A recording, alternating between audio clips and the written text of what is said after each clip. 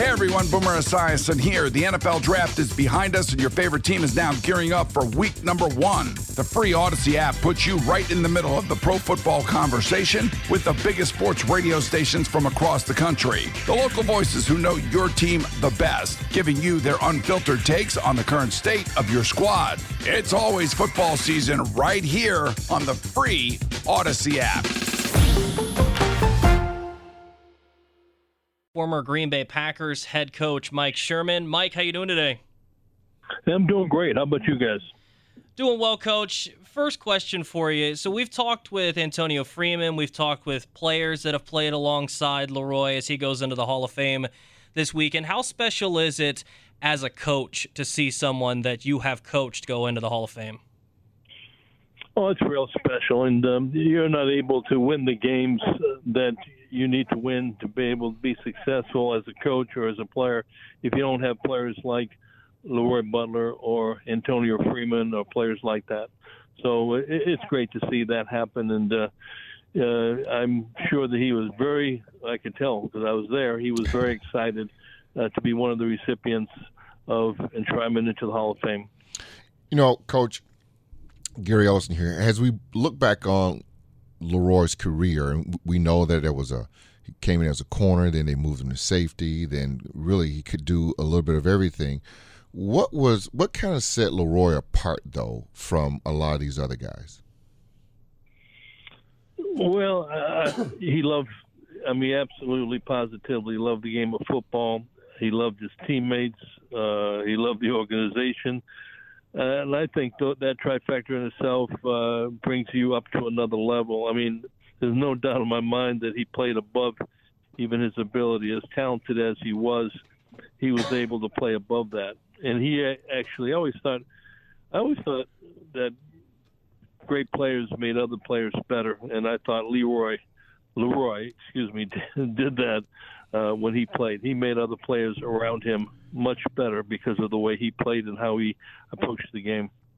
You know, we talked about that too a little bit, and the study. I mean, a lot of people don't, or maybe not realize that LeRoy was also a guy that studied a lot of film, studied a lot of the offenses, and I was talking to Antonio. Antonio says, you know, he would also study us in practice and what we were doing.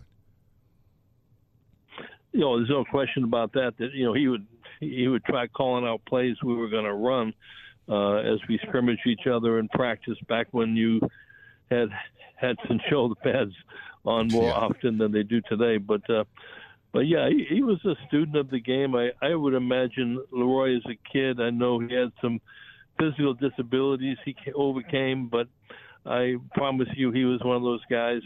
They didn't have Madden back then, I don't think, when he was just a young pup, but he played his own form of Madden, I promise you. He studied the game for a long, long time. And so coming up to the National Football League was a natural occurrence for someone like him who has put himself in that position to be one of the very best. Talking with former Packers head coach Mike Sherman here on the Schneider Orange Hotline on the Wendy's Big Show. Coach, you came in and worked with LeRoy after he'd kind of established himself as a star in the National Football League. What was your first impression of working with LeRoy after coming in and meeting him after he kind of already established himself as one of the better players in the NFL? Well, he was one of the better players in the NFL, and I was a young coach at that time. It would have been an old coach today because everybody's so young, but I think it was 43, 44. And let me just say this, LeRoy Butler helped me more than I helped him. I mean, he was a leader on the team.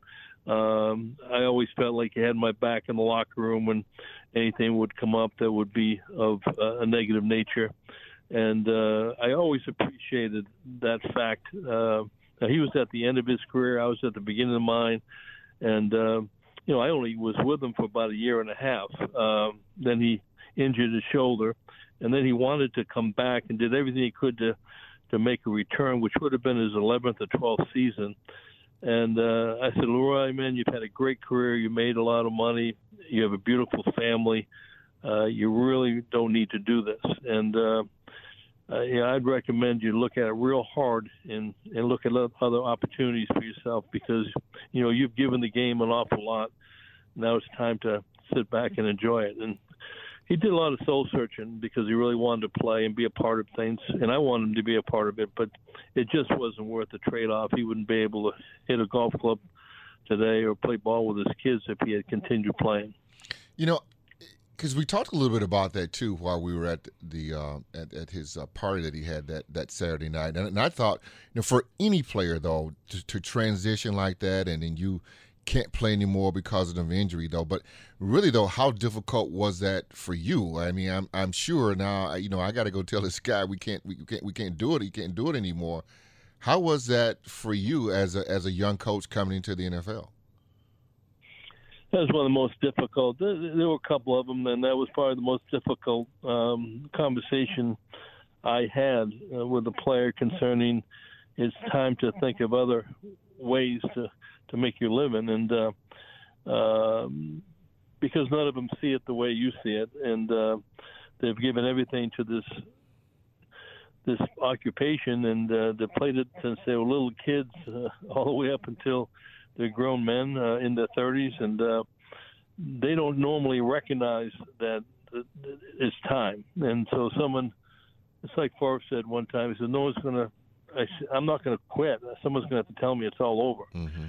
And it's kind of the same way with LeRoy. I mean, I will say this, though, that when we sat and talked about it, and I gave him some other options about helping out coaching and doing some different things, I think that did ease the pain, ease the sting a little bit for him, where he was able to transition on an easier level because there were opportunities that were presented to him that he could possibly take a part in. Was there ever any, like, when you were an assistant or a head coach, where there was a aha moment that this guy is really good? We're talking about LeRoy Butler. Any particular plays that he made in any game where you go, man, that I don't see that every day? I think, people would always ask, again, the same thing about Brett Favre, and with Brett, you would see plays in practice that you'd see in the games. And, a great play is a great play, regardless of where you are. If you're on the practice field, inside Lambeau Field, if you're on Lombardi Avenue, a great play is a great play. And I saw a lot of great plays out of LeRoy in practice. And so when he made them in the games, it really didn't surprise me because I had already seen him do things like that or close to that. And, and that's who he was. I mean, he was a practice player, a game player, and he showed the younger guys how to play the game. Real quick, you talk a little bit about your offenses that you had, though, in Green Bay, though. We're very prolific offense. Your run game was absolutely incredible. You had Ahman Green. You had a lot of great memories there in Green Bay. I did, and I think one year we set the Packer record for passing, and then the next year we set it for rushing or vice versa, I forget. So we were very balanced as what we were able to do, and it makes us to be a harder team to defend. But it was fun. Coaching offense with Brett Favre at quarterback and Ahman Green at running back and the other assortment. And that offensive line that we had early on up until 2005 was really a special group of guys that had fun playing collectively. There wasn't one great player, but there were collectively they were a good group. They ran the football well, and they protected their quarterback extremely well. Coach, I appreciate you coming on today. Nice meeting you this weekend and your grandson. I think he got all the ice cream that he could handle.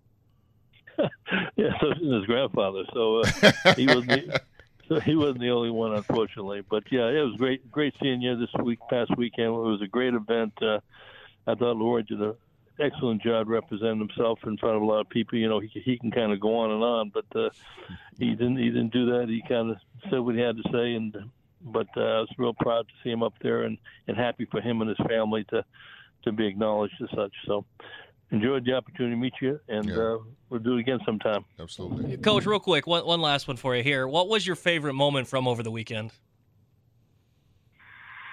My favorite moment was just being with my grandson.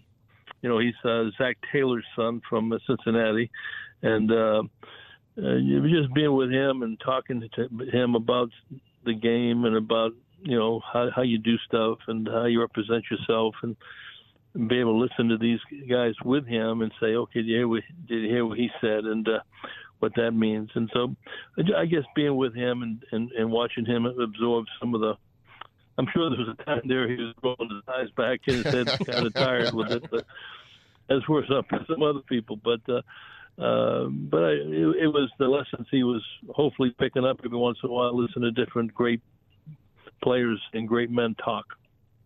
Coach, appreciate the time today. All right, appreciate it as well. Thank you. Mm-hmm.